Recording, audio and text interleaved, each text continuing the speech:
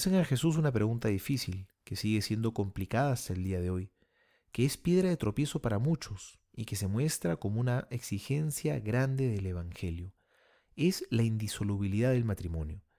Es una verdad evangélica difícil de aceptar en muchos casos, porque si bien el matrimonio ha sido creado por Dios para que los esposos sean muy felices, si no hubo una adecuada preparación y discernimiento, también puede generar mucho dolor e infelicidad.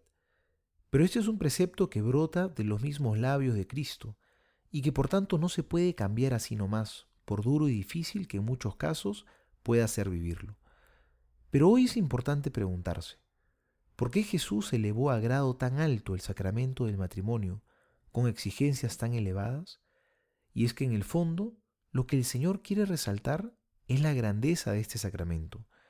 Une tanto a las personas que no hay fuerza en la tierra que las pueda separar, porque en el fondo el matrimonio es figura del amor y de la unión de Cristo con su iglesia, es decir, con todos nosotros. Así están llamados a amarse y a unirse a los esposos. Es por eso que el matrimonio apunta tan alto. Nadie aceptaría un matrimonio bajo condición o con tiempo de caducidad o expiración. Por eso incluso en los matrimonios civiles se han conservado las palabras hasta que la muerte los separe, porque en el fondo eso es lo que anhela el corazón humano. Una unión sin condiciones y para siempre. Algo menos que eso nadie lo aceptaría. Por eso las familias y los matrimonios necesitan tanto de la ayuda de Dios.